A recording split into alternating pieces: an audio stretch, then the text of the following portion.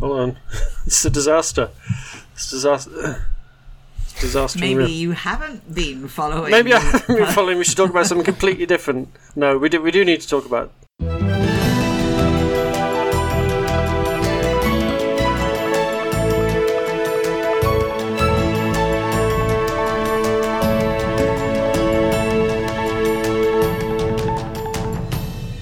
It's Friday, November 19th, and this is the Dutch News Podcast, your weekly chance to catch up with what's been going on here in the Netherlands. I'm Paul Peters, master student in civil engineering and victim of cultural appropriation. And with me today are Gordon Derrick, contributing editor at Dutch News and local party logo connoisseur, and Robin Pascoe, editor-in-chief of Dutch News and Pyromaniac. Robin, we're happy that you're back on the podcast. But what have you been setting on fire, Robin? Well, I haven't been setting anything on fire, but I like. You want to? I don't want to, but I'm sort of fascinated by fire and fireworks. So the build-up to New Year and the fact that they keep seizing record amounts of illegal fireworks and the sort of start to the annual mayhem is always a kind of interesting time of year for me. Let's leave it at that. Okay, we're gonna hear more about fireworks later on the podcast. Yeah, there will be lots of fireworks on this podcast, literally. Most of them have been banned.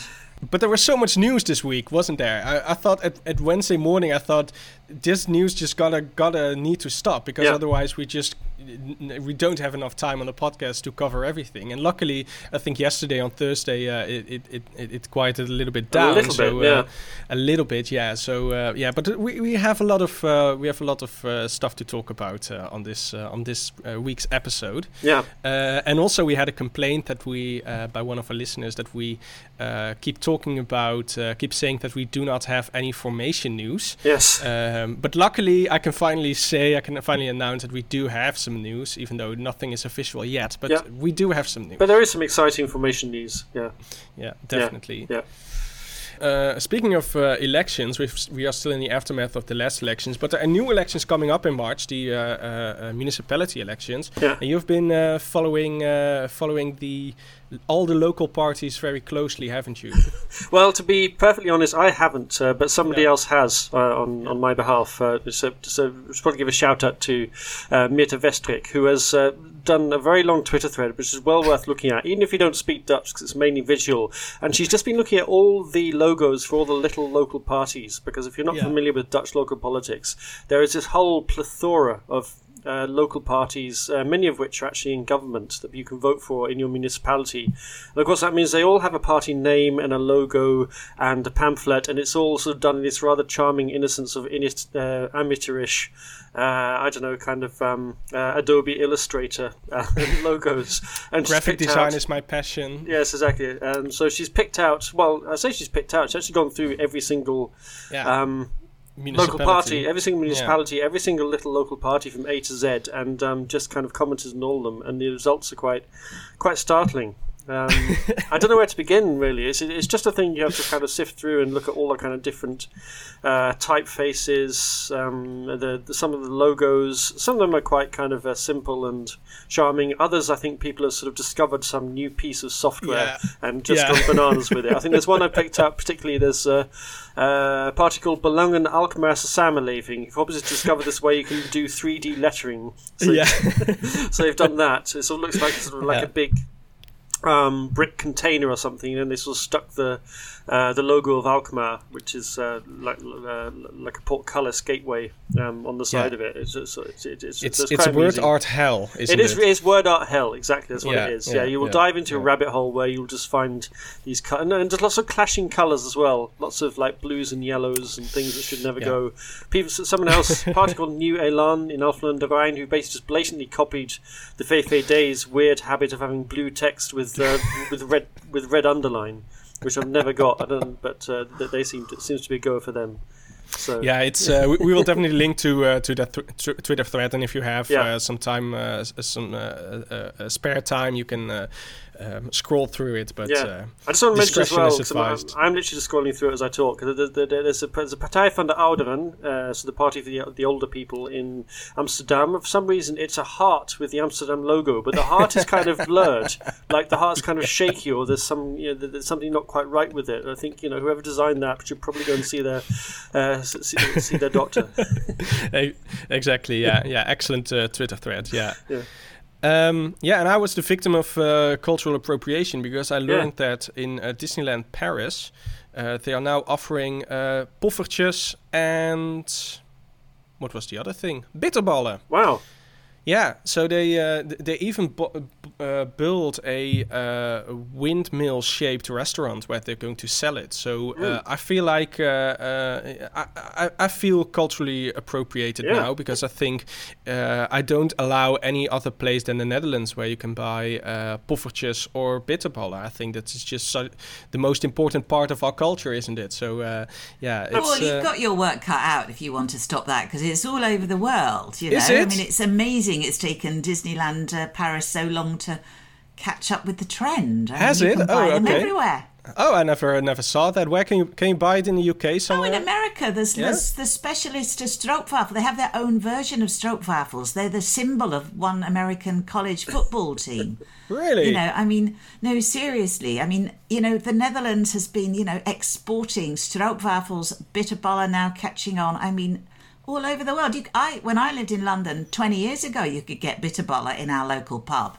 Really? Okay. Well, I was completely unaware of that. You go. Yeah, you see, your culture has been appropriated long ago. Long ago, it's been ripped out from under your feet, Paul. I noticed nobody has taken up frikadelles yet, and or cas soufflés. Those horrors are yet to come. You can buy those, but usually on the Mediterranean coast. Especially on in a Dutch bar, friet, Say no more. Friet van Piet, stuff like that. So I knew that you can buy them there, but I just wasn't aware that in normal places you could buy them as well. It's the logical extension, isn't it, of the Disneyfication of Amsterdam? It's now gone the other way. It just makes perfect sense, really. Because I saw they are selling the poffertjes in Disneyland with Nutella. So it's all it's all going around in a circle. Yeah, it's all that's typically Amsterdam right now. Yeah, so I'm just flabbergasted that the French are appropriated Dutch cuisine. I mean, why would you do that? It's the Americans, right? I think Disneyland is American soil. Yeah, I was going to say that's like the equivalent of the Dutch getting British people to come over and surface their roads. I mean, why would you do that to yourself? Why would you do that? Yeah. Our local cafe has got Sunday roast on Sunday. If you want to join me there. €19.50. The full works, roast potatoes, Yorkshire pudding. It's all on. That sounds very delicious.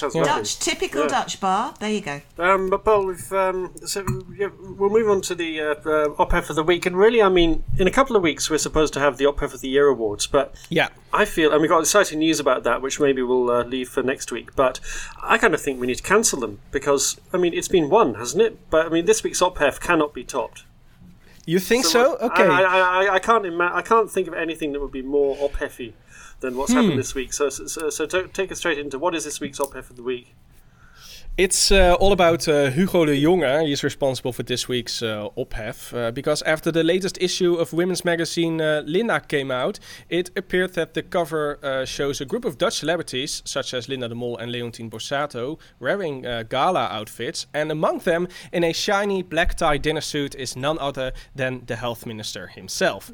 The photo sparked a lot of criticism and laughter on the internet. Many people felt it wasn't appropriate for the minister to behave like a movie star and appear on glamorous cover photos, given how bad things are going with the pandemic right now. And also on the cover was Interior Minister Kajsa Ollongren, who didn't receive as much criticism as her colleague, even though she too seemed to have enough on her plate. For example, the housing crisis. Just a little example here.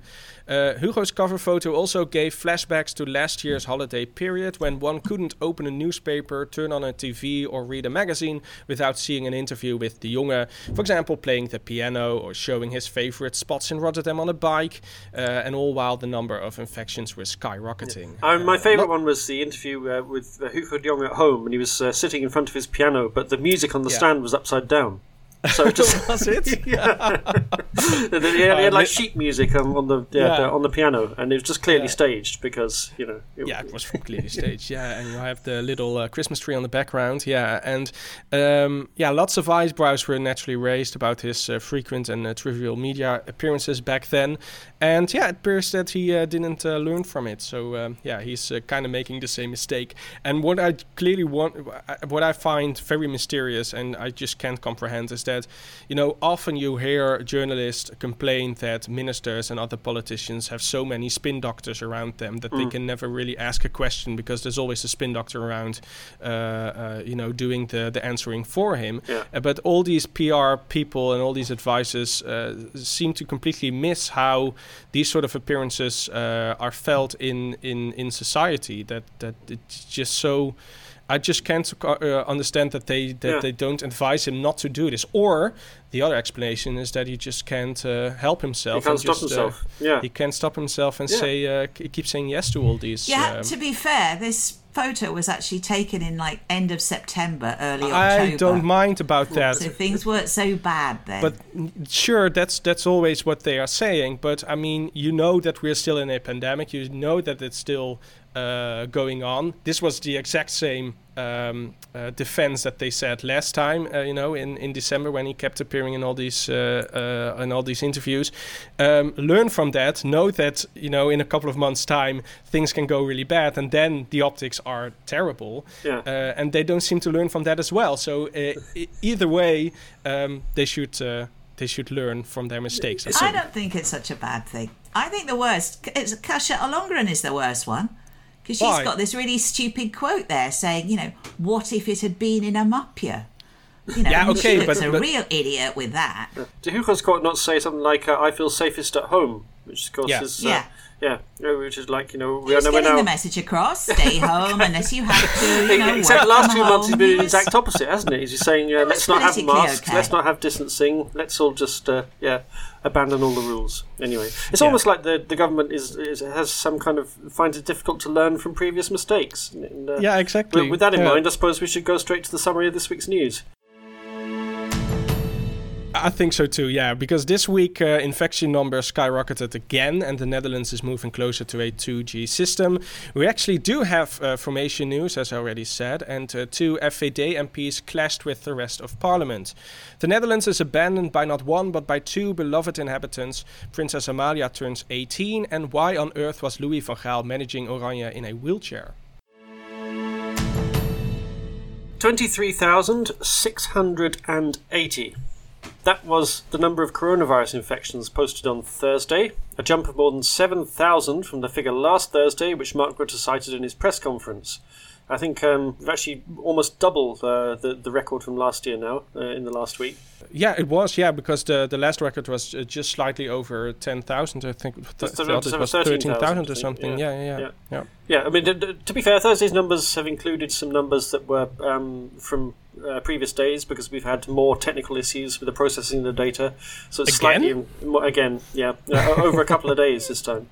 So it's slightly inflated, but even so, we've had over 20,000 infections for the last 3 days now. So not good. Insane. And testing stations have now hit maximum capacity. I think 20% of all tests are positive. The GGD Health Service asked people earlier this week to stop phoning the hotline and don't put it on your speed dial either because there's just no slots left. As I say, 1 in 5 tests are now positive. So if you haven't got the virus before you go for a test, there's a fairly good chance you'll pick it up when you're there. Yeah. The biggest rise in infections is in children, according to the IFEM's weekly Tuesday bulletin. That recorded an 85% increase since the last week in 5 to 9-year-olds and a 76% rise in the 10 to 14 age group. And so the OMT, the outbreak management team, are now being asked to look at whether the schools should extend the Christmas holiday. I don't know whether that's for the week before or the week after Christmas, but the week before Christmas would seem to be sensible. And certainly experts like Karoli Illy, who's chairman of the Association for Pediatric Medicine, have suggested extending the holiday just to try to break the chain and bring infections down. Oh, that'll make some parents' days, won't it? Yeah. But what's the situation in the hospitals? Because that's the real bottom line. It is, yeah. And that's not looking good either. On Thursday, there were 2,110 people being treated in hospital, 413 of those in intensive care, and both those numbers are going up by about 25% a week, which means if that keeps up, they'll double in about 3 weeks. And obviously that takes us into areas we've never been before. I think the record's just under 3,000 people in hospital. 12 hospitals said this week they need to postpone critical scheduled care. That's operations that are scheduled but pretty urgent. They need to be carried out within 6 weeks. It's things like operations for bowel cancer, which already has one of the lowest cancer survival rates. A small glimmer of good news is that Germany has said it'll be able to take in a small number of Dutch intensive care patients, but not as many as during the first wave, because guess what? Germany's got a pandemic as well, and their cases are rising pretty fast. But there's more good news because the booster vaccines have started, finally, right? Not in a symbolic fashion. No. On Thursday, Hugo de Jonge donned his most symbolic pair of shoes, strode up to a symbolically closed hospital, and watched the first symbolic booster vaccine go into the arm of a 90-year-old woman. Without wearing a face mask. Hugo was not wearing a face. Well, he did when he went into the hospital, but then when he gave his interviews afterwards, he took it off. So strange. NOS symbolically illustrated its story with a picture of another woman who was wearing her face mask under her nose, which are probably the most iconic picture of this pandemic so far, I think. No, the most iconic picture of this pandemic was Hugo de Jonge getting his vaccine with a sign in the background saying no photos. Yes, there's that as well. So the boosters have begun 2 weeks earlier than originally planned. Meanwhile, I keep speaking to people in the UK who are in early 50s now who are getting their booster vaccines. So we're about the last country in Europe, I think, to start giving third doses. Around 875,000 people over 80 are due to get a third jab by the end of December, along with 700,000 healthcare workers, and in January the scheme will be rolled out to the over 60s. If we haven't all caught it over Christmas, of course. Yeah. Okay, but what about the 2G? Because this is an issue that a lot of people have a lot of concerns about. Yeah, this is the one everyone's talking about. Should we move to 2G, which means that you can't get into a restaurant or a bar with a negative coronavirus test anymore. You have to be either vaccinated or recovered from infection. They've been talking about it in Parliament. There's a debate that went on until 2 a.m, I think on Tuesday. None of the parties are really that happy with the idea, but they all kind of grudgingly shuffle their feet and say we're probably going to have to do it. Meanwhile, experts say that 2G isn't really an option anymore because there's just too many infections and it's not a watertight system. So we kind of passed that point, really. And incidentally, it also seemed to have prompted a wave of people now trying to actually stage infection parties and go around each other's houses and breathe into face masks to try and catch the virus, because then once you've tested positive and recovered, if only there was an easier, more safe way to get the same result. Yeah, and get as immune as possible for the actual virus. I mean, come on, we've reached as a society levels of stupidity that I've never could have imagined that we would get. I mean, this is just insane. There are even web shops where you can buy a corona infection kit.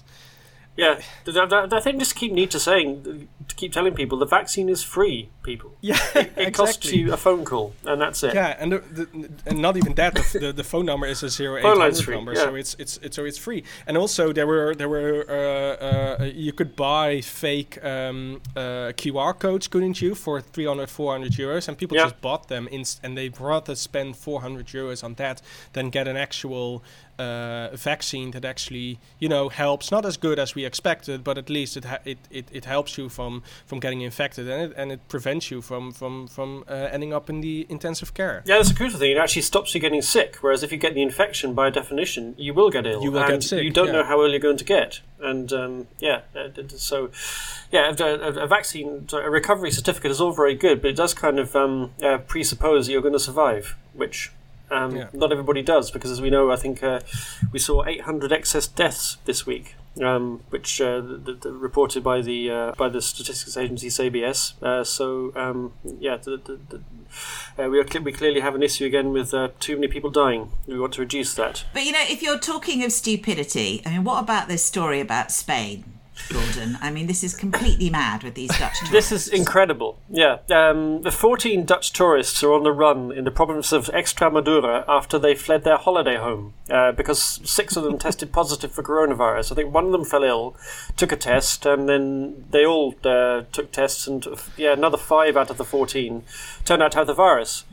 But rather than just sit out the rest of their stay in sunny Spain, in what looks like quite a nice, it's a medieval house, by the way, they ran away. And so the Spanish authorities issued an international warrant and broadcast an appeal on national television to try and catch them. It all kind of sounds like the start of a straight-to-Netflix version of the A-Team, really. Yeah. But the Spaniards, understandably, don't see the funny side. The mayor of Navastel-Maroño, Manuel Maron, said they committed a crime against public health, and if they're caught, they face fines of between 3,000 and 60,000 for breaking quarantine rules. And of course, Spain has one of the lowest rates of coronavirus infection at the moment, so they're pretty upset that these Dutch people have turned up and spread the virus and run away. Yeah, the contrast between how serious other countries are taking the pandemic and the Netherlands is quite remarkable. Staggering. Indeed. This could be. I think you're right. This could become a Netflix series indeed. Yeah. Maybe when the pandemic is over, we can when everything is calmed down, we can start with that. Politics news now, and we start with the cabinet formation. And for once I can say there's actually some news about that. On Wednesday, the Volkskrant revealed that VVD and CDA had drafted a coalition agreement in September, according to documents that were found abandoned on a train and which were forwarded to the newspaper by a reader. The draft agreement was drawn up in September while the formation talks seemed to be deadlocked, and informateur Johan Remkes was exploring a minority coalition of VVD and CDA, and possibly with D66. And the Volkskrant writes that the document was clearly meant to bring D66 back on board, because it showed a lot of overlap with that other draft agreement written by VVD leader Mark Rutte and D66 leader Sigrid Kaag in the summer. That agreement was published by the two parties, but the one found on the train was kept secret.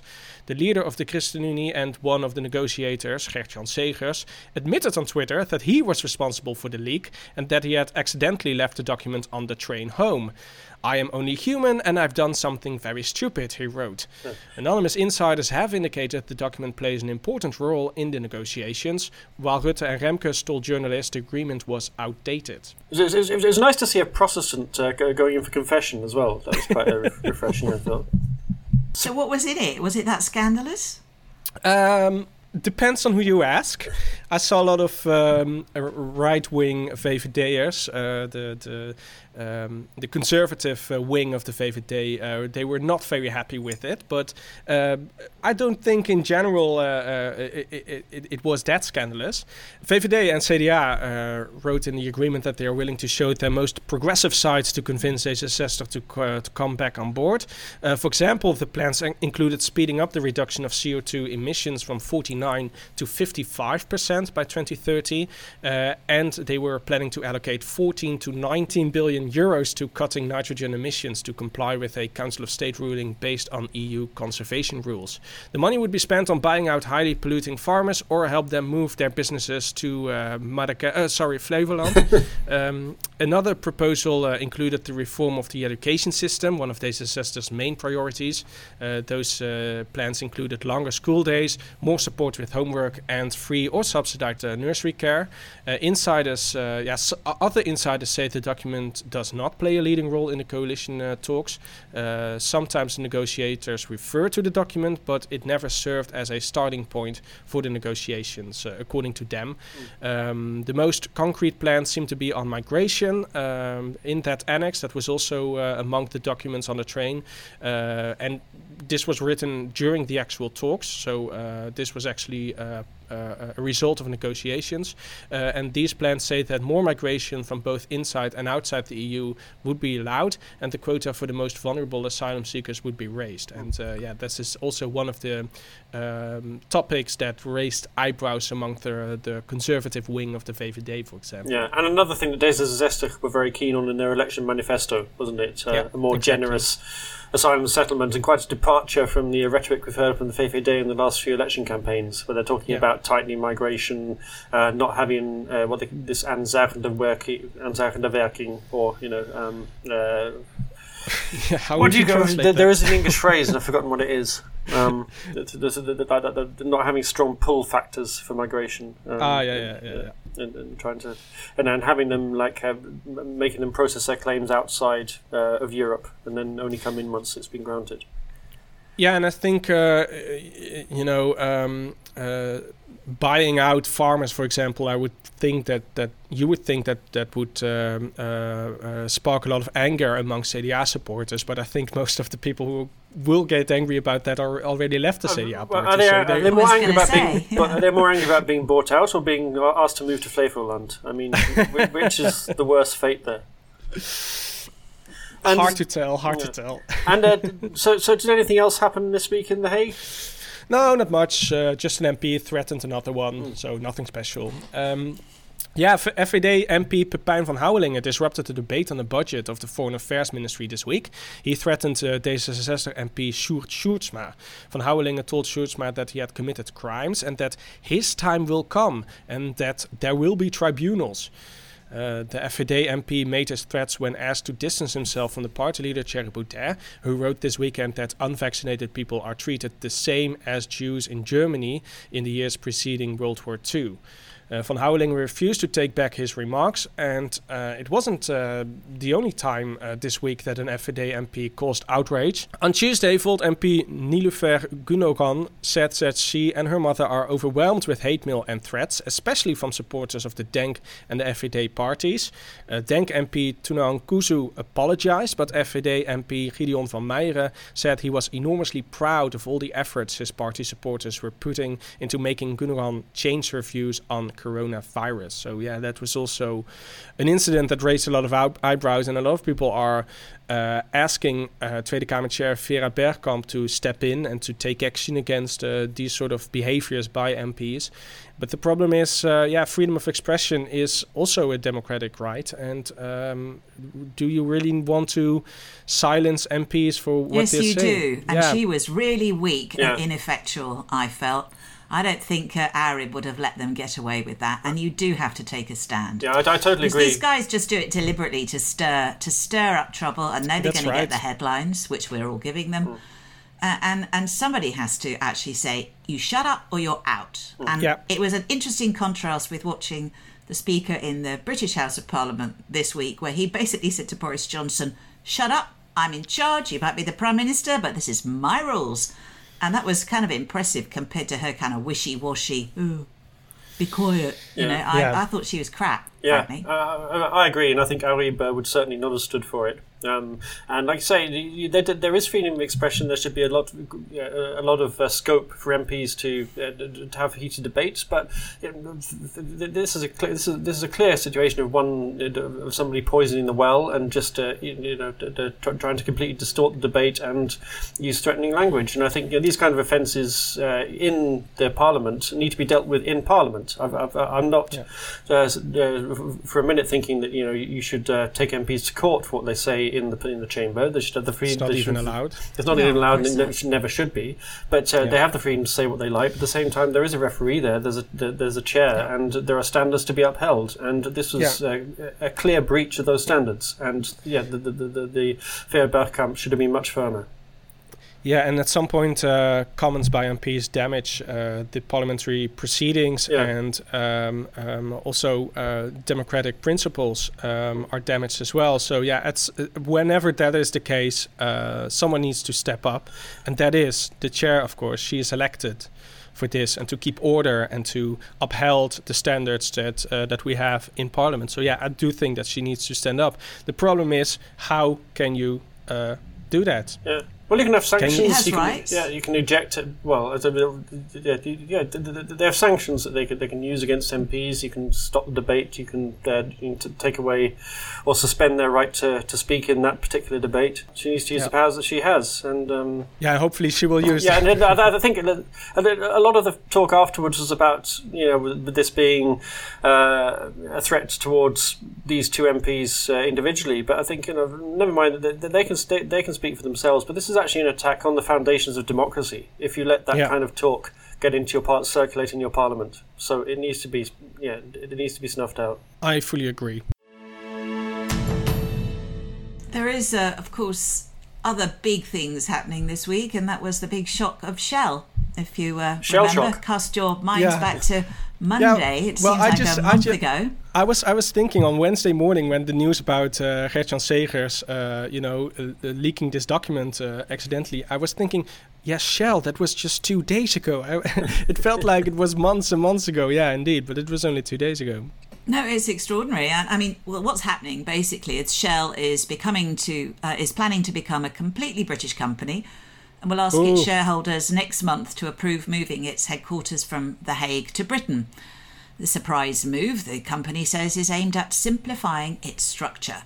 It will be able to react more quickly and more flexibly, and of course that means it makes it simpler to pay shareholders their dues. Now, Shell's origins date back to 1907 when Koninklijk Olie merged with the Shell Transport and Trading Company to create Royal Dutch Shell, and that name too will go as part of the revamp. Instead, the company will simply be known as Shell plc. Does this also mean they have to take away the color orange out of their logo or not? No, because it's a shell. It's not orange. It's red and yellow. It's a shell. I think that's fine. I don't think there's any no patriotism there. Yeah. And Shell has actually been a 100% British company since 2005. Actually, it was then incorporated in the UK with Dutch tax residents and a dual share structure. So, in a way, the fuss is a bit like just losing the headquarters, but it's already been a done deal. So is Dutch Presence really just a shell company, you're saying?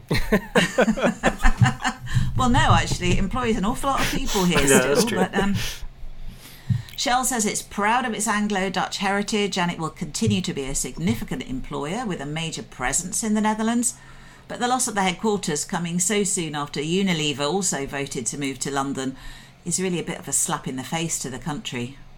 Yeah, and especially, of course, to Mark Rutte, who's been such a champion of Dutch business and wants to scrap the dividend tax at a cost of 1.9 billion to keep these companies on board. And that's all kind of fallen a bit by the wayside. So what's the government said?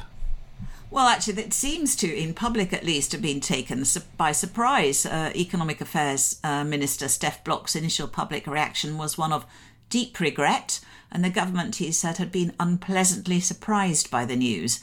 He then went on to say that the government is in talks with Shell about the consequences for jobs, crucial investment and sustainability.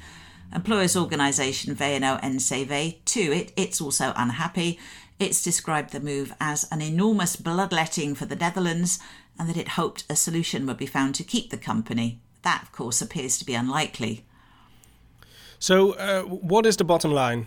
Well, no one's really come out and said it in really concrete terms, but of course the Netherlands' decision, as Gordon already mentioned, not to phase out the tax on dividends is probably the deciding factor for not opting for Britain, because there is no tax on dividends in Britain. So simplifying the structure and keeping the headquarters in The Hague was not really an option, because all the foreign shareholders would have to pay dividend tax in the Netherlands. And that's what Ben van Beurden, Shell's chief executive, said in an interview with the Financiële Dagblad. Today, we no longer have the luxury of saying to shareholders, you know what, this is easier for us, too bad for you. That's what he said.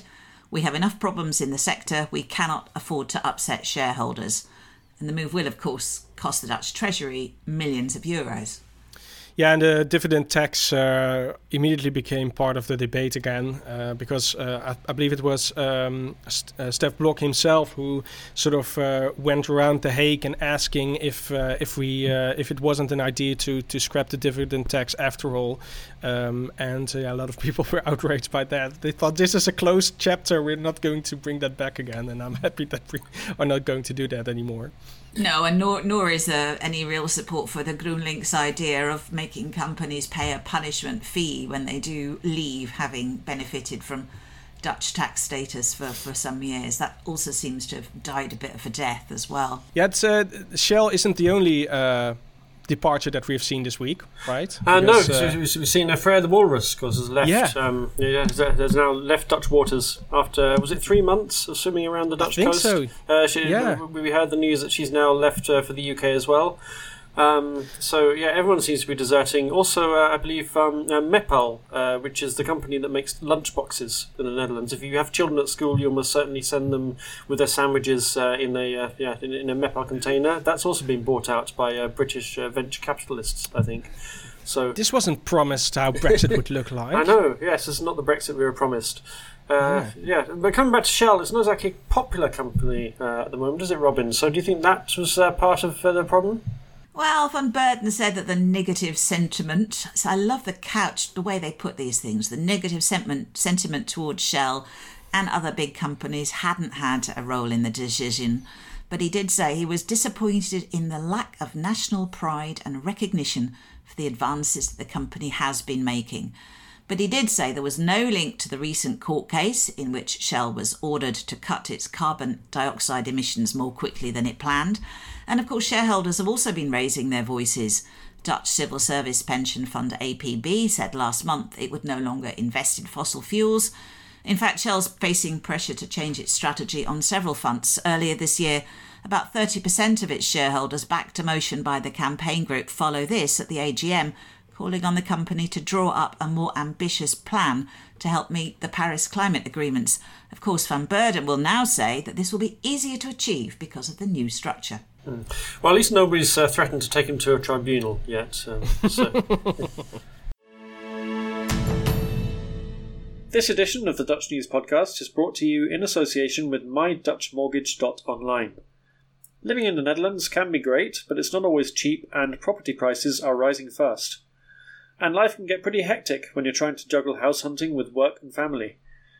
My Dutch Mortgage Online makes finding the right mortgage as convenient and affordable as possible. And it's all in plain English. With MyDutchMortgage.online, you can arrange your mortgage entirely online, in English, and in 6 simple steps. And we should also mention it's a no mortgage, no fee deal. Seriously? Yes, you pay a one-off low fixed fee of €1,950 and only once they've helped you secure your mortgage. So there it is. Log on to MyDutchMortgage.online and start arranging your mortgage today. Shell, Unilever, Freya the Walrus and lunchboxes may have fled across the sea, but there's one group of intelligent, talented and attractive people who won't desert us in a hurry. I'm speaking, of course, about our lovely patrons. And this is the moment when we say thank you very much to all those people sponsoring the Dutch News Podcast who keep us going and make it all worthwhile. If you're a patron, you also get the chance to ask us a question at any time. We've got a question this week from patron Eric Sherman, who's asking about the figures on vaccination rates. Says, I'm having difficulty deducing why these vaccination rates are reported so differently. Most news outlets report that the Netherlands has 85% of the community vaccinated, but other sources like Arwald in data report 72 to 73%, but then that number goes up to 76% if you have those, include those who have had a single shot. So, what's the real rate? Well, I kind of been keeping on top of this a little bit for Dutch News. There are kind of various figures around, but basically 85%, which is a very widely cited figure, is the number of people over the age of 12 who've been vaccinated. So the number of people who are actually eligible for the vaccine, which is one figure you can use to decide how many people who can have a vaccine are getting it. But the number for the total population, which gives you, I think, a better idea of what level of population immunity you have, is, well, actually around about 69% have had a full vaccine dose. But if you add in the people who've also had one shot with a vaccine recovery certificate, with the COVID recovery certificate, then you get up to about sort of 73%. So I think that's why you have the different figures. So our World in Data just uses the percentage of the total population, and the government, and the percentage we always say is the number of people that are eligible for the vaccine. Yeah. So that's what you see on NOS. That's why I see 85%. So the different figures are used by different people for different purposes. I saw the number jump by about 3 or 4% a couple of weeks ago, and that was basically because they suddenly included the people who'd had one dose plus recovery from infections. So that kind of boosts the figure a little bit as well. And we got a message from Niki Liberis, a Greek patron, who clarified a little bit for us what we were talking about last week. That was when the Greek Prime Minister called Mark Rutte the Prime Minister of the Underworld in an Instagram post. It was a post in Greek, and if you press the translation button, then it translated into the Prime Minister of the Underworld. Yeah. So we thought there's probably some error in translation here, but we got a little bit of clarification here. Kato Chorus in Greek is literally translated as Underlands, and she assumes that the Underworld was poetic license from the Instagram translation services, but it is indeed super funny. Even funnier is that the Greek word for underworld, ipokosmos, something like that, is an umbrella term for the criminal world, the dodgy characters. So I think that you can pick and choose which pun you prefer. So it's a little bit of clarification here and a little bit of Greek language lessons from our patron. Yeah, very nice. Thank you very much for that input, Nikki. If you'd like to become a sponsor of the Dutch News Podcast and have your questions answered, or just give us some enlightening feedback, they don't have to be about coronavirus. But they probably will be. Or the Underworld. Or the Underworld, yeah. You can go to www.patreon.com, that's patreon.com/DutchNewsNL. Princess Amalia, the eldest daughter of King Willem-Alexander, will turn 18 next month, and that means that she will be at the age at which she could become queen. For that occasion, a book about her was written by actress, comedian, and writer of praise songs for lunatic pollsters, Claudia de Breij, based on 6 interviews she did with the Crown Princess at Huis ten Bosch Palace. Yeah, there was a little bit of ophef about this book, because a similar thing was done when Willem-Alexander became 18 and Beatrix, and then they asked very serious, highly esteemed journalists to do this, and Claudia de Breij is not really of the same caliber, so it raised a lot of eyebrows, but I think in the end she did a pretty good job, but we will come to that. Yeah, apart from the 6 interviews, they also had frequent mail and WhatsApp contacts, and it is the first time the Princess of Orange speaks so openly about her life, which was mostly shielded from public eyes until now. Amalia says in the book she is planning to dedicate her life to the Netherlands. She came to terms with the fact she would be queen when she was 14, and when she told her father that she had accepted her fate, he laughed, saying that it had taken him much longer than that. Asked about her future role, she said she hoped she would be able to prevent difficult situations by diplomacy, and that she wouldn't be able to sign bills into law that would take away human rights, such as the freedom of expression. So good news for Thierry Baudet and Franklin Howling. Exactly, yeah. And Claudia de Breij also asked her what she would do if the monarchy was abolished, and Amalia said really down to earth, you were very nuchter. She said, I would just continue with my life, and she would accept that. And de Breij characterizes Amalia in the book as serious, focused, ambitious, and as a perfectionist. The princess was also open about her mental health. She said she regularly talked to psychologists when she was younger, and she still does whenever she feels she needs to.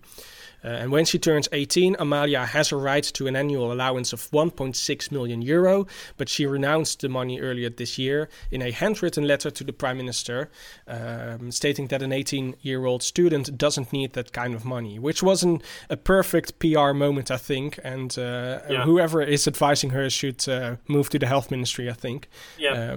They should probably get the 1.6 million euros as well as a bonus. Exactly, yeah. So, I think the impression that she gives in this book is one of someone that has a really a high sense of duty, and I feel confident that she will become a good queen after this book. So they weren't actually going to let her seem any other way, were they? No, exactly. Let's be honest about it. Yeah. No, her sister was in the news this week too. The one who's at Atlantic College in Wales. She was. What did she do now? Yeah, she was caught in a photograph that the school put on social media, taking part in a climate demonstration. Okay. Yeah, so no burlesque party, because that was that was a little scandal 2 weeks ago. But her sister seems to be the one that's going to cause all the drama in the coming years, I think. Yeah. Which is also something that we need, right? We need to have some entertainment value. You've got to give the second one the chance to let off steam, because the second one, if something happens to the first one, is going to have to be Queen anyway, who'd always thought, I'm never going to have to be Queen. I can be like my uncle, run businesses and what have you, and that kind of stuff. Instead, she could end up. So she's got to go wild. Yeah, and I also love that it was revealed in the book that Amalia would often use it as a threat, right? The line of succession that she would say to her sisters, "If you won't do that, I will renounce my claim to the throne, and you will have to become queen," and stuff like that. Yeah, I thought it was going to be the other way. I thought she was going to say, she's the one person who can actually say, when I'm queen, this will all be different. Yeah, that's also right. Yeah. In sports news, the Dutch men's football team have qualified for the World Cup for the first time in 8 years. And just like in 2014, they'll be coached by Louis van Gaal. Van Gaal had to watch the final match against Norway from the stands, in a wheelchair, after he broke his hip while parking his bike after a training session on Sunday.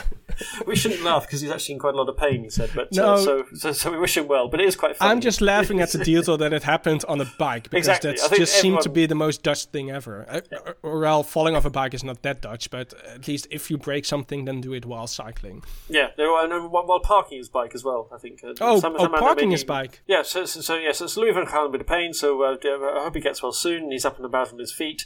The Dutch, of course, tripped over their own feet a bit on Saturday when they should really have wrapped up qualifying, but they let a 2-goal lead slip against Montenegro, and it was a 2-2 draw, and that meant they really, at least had to avoid defeat on Tuesday night in a deserted De Kuip stadium, and this match really got the crowd it deserved. It was absolutely terrible. Yeah. It took 87 minutes for Steven Bergwijn to break the deadlock, and then Memphis Depay slotted in a second one for his 17th international goal this year in injury time, and that is a record for a Dutch player in one calendar year. I wasn't watching the game because I don't care about football, but I loved the sort of contrast between the mood on Twitter before that first goal and after that, when everybody was complaining and hating and spreading all the negativity on the internet, and then after the game ended and the Netherlands qualified for the World Cup, then it sort of turned into a euphoric mood which seemed really out of touch with what happened before. Yeah. So that was pretty funny to see. But Van Gaal has got his work cut out for him, hasn't he, Gordon? Yeah, I think so. I mean, that was a game with a lot to be negative about, to be fair to those people. But I think the Netherlands do not look like a team that's going to pull up too many trees in Qatar, which is lucky because there aren't many trees in Qatar. It's a desert. But the squad just doesn't look really like it's got the kind of quality or the depth to really make an impact on the world stage. But they're there, and I think that's the main thing. They've got to the World Cup after the disaster of 4 years ago. Van Gaal's one of those managers who's got so much experience, and he's got the ability to kind of craft a team out of very mediocre parts. I mean, he managed it 8 years ago when they had a couple of star players. Obviously, they had Robben, they had Sneijder, but they ended up playing Dirk Kuyt as a makeshift right back, and he did brilliantly. So if anyone can do it, Van Gaal can. He's the Johan Remkes of football. Yeah. And this week we're going to Qatar as well, and there is someone with a better chance to become world champion there. Yeah, Max Verstappen. Although his lead in the Drivers' Championships is down to 14 points after Lewis Hamilton won the Brazilian Grand Prix last weekend. Plenty of controversy in this race as well. Started when Mercedes, Lewis Hamilton's team, chose to take a 5-point grid penalty by fitting a new engine, but that engine then roared. And Hamilton was very impressive in qualifying. Then he was disqualified because of a very minor technical infringement on his rear wing. Verstappen was seen examining his rival's car in the paddock. He was slapped with a €50,000 fine for that. He wasn't too contrite about it, Verstappen. He said, I hope they have a nice meal with lots of wine with all that money. Will they spend it on women as well, or just the wine? Being sports administrators, I dread to know what they end up spending it on. But they'll keep all the bonnages, for sure. Hamilton then started from the back of the field for the sprint race. He worked his way up to 5th. Then he took the 5-place penalty, so he started from 10th and then overtook everybody again, passing Verstappen with 12 laps to go and winning the race. Lots of talk as well about an incident 10 laps earlier when Hamilton tried to pass Verstappen, but Verstappen blocked the way and was accused of running him off the track. And Mercedes have taken that they've appealed to the stewards, asked them to look at it again. And Verstappen could be docked points if he's found to have infringed. And it's Friday, so we'll know the result of that investigation later on today. Yeah, I feel like he probably should have been penalised for that, because I think it was clear that he pushed Hamilton off the track. But for some reason the stewards back then decided to let it go, but Well, of course, the rivalry between the two is doing wonders for Formula One. Everybody loves it, you know. We finally got a soap opera rather than all those boring drivers who just win races. Yeah, and it was a soap opera last weekend, because with all these disqualifications and this grid penalties and this touching of the rear wing, and it was very fun to watch and to follow and to see all the dramatic turns. And we still have three races to go. I think. To go. Yes, to Qatar this weekend, and there's a lot of politics and a lot of chatter now, isn't there? And Red Bull are saying, how can Mercedes suddenly be so fast in one race? And Mercedes kind of saying that they've been appallingly treated by the authorities, even though the 5-point grid penalty was a choice by them. They knew if they fitted a new engine that they would have to start 5 places further behind, but they kind of wrapped that all up in all the other injustices of the weekend and saying that, playing the victim a bit. Yeah, a lot of off-track drama. It's like a Greek drama when everything happens off stage. Yeah. So maybe the Prime Minister of the Underworld will have a role as well. Gordon, going back to football though, there's been a development in the case against Quincy Promes. Yeah, Quincy Promes, the former Ajax striker, he's been charged with attempted murder, the Public Prosecution Service said on Thursday. Promes was at a family party last July where one of his nephews was stabbed in the knee. The forward was playing for Ajax at the time and was questioned by police as a suspect. I think he even spent a couple of nights in the cells. He left Amsterdam for his former club, Spartak Moscow, in February, and he was in the Dutch squad for Euro 2020. And the investigation has been going on through all this time. His lawyer says he was not involved in the incident and he wasn't even at the party at the time it happened.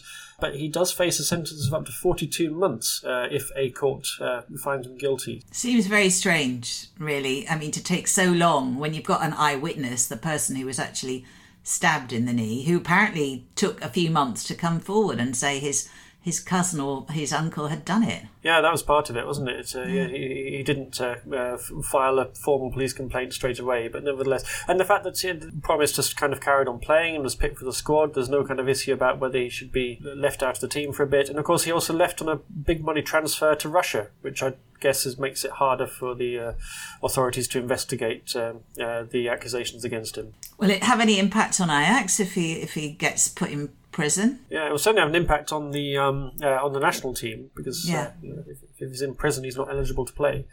So we will have to see.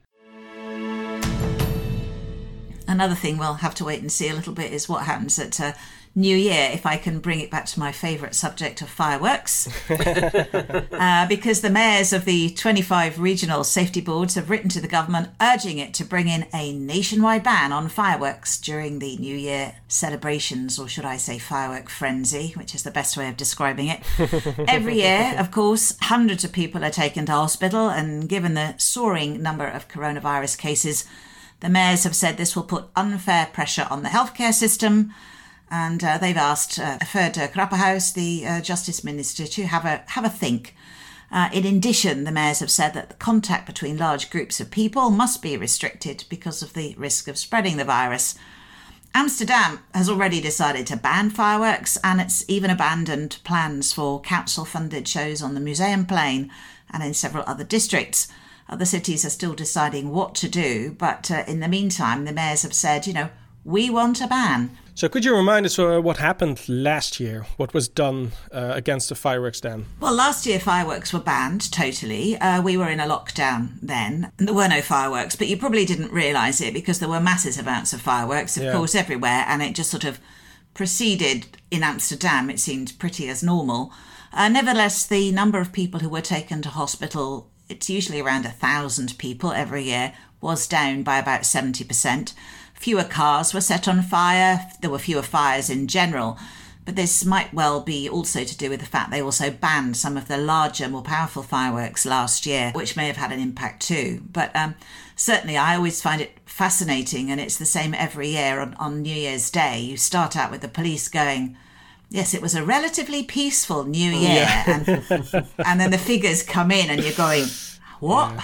What? Yeah. How many arrests? How many cars burnt down? And it often seems to happen in small towns and villages. There seems to be more mayhem, actually, than in the big cities. Yeah, there are certain suburbs as well. I mean, always up in Downdorp, the things set on fire, and kiosks burnt down, I think, a couple of years ago. Yeah, it just seems to me the craziest thing to have one day in the year, or actually a period of the day, a couple of hours, where we allow people under the influence, usually under the influence of alcohol, to walk around the streets with bombs in their hands and setting them on fire. I mean, it's just so crazy that we allow that. And even, especially if you look at how much damage it causes every year, and not only, on people, but also on property, and how many cars are set on fire, and how many other stuff we see, going up in smoke.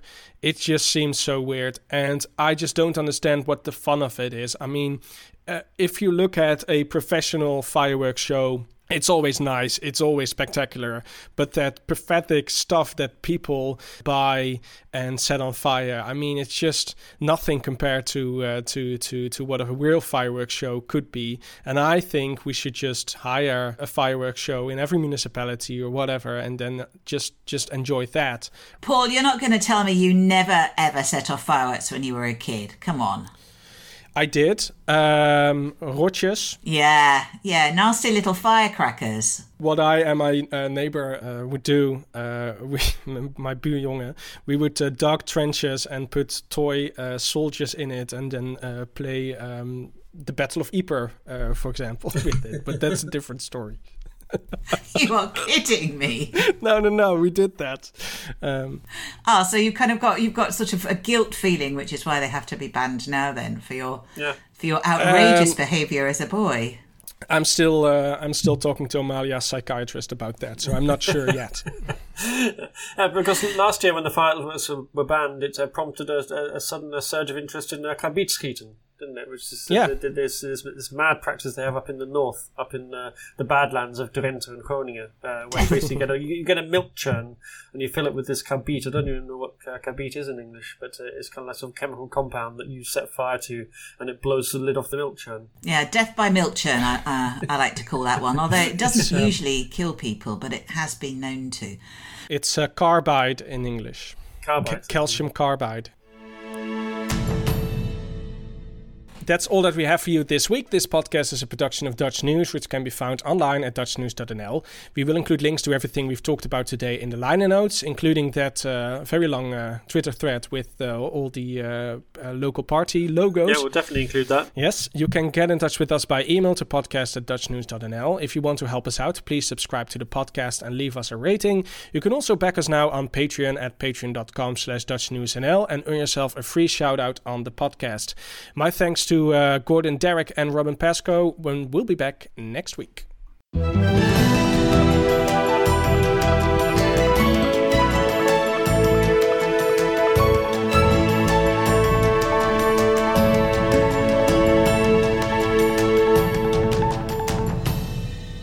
We should cut this out. We should cut that out, yes, I think we will. This is how I feel, though. I don't want the hate mail.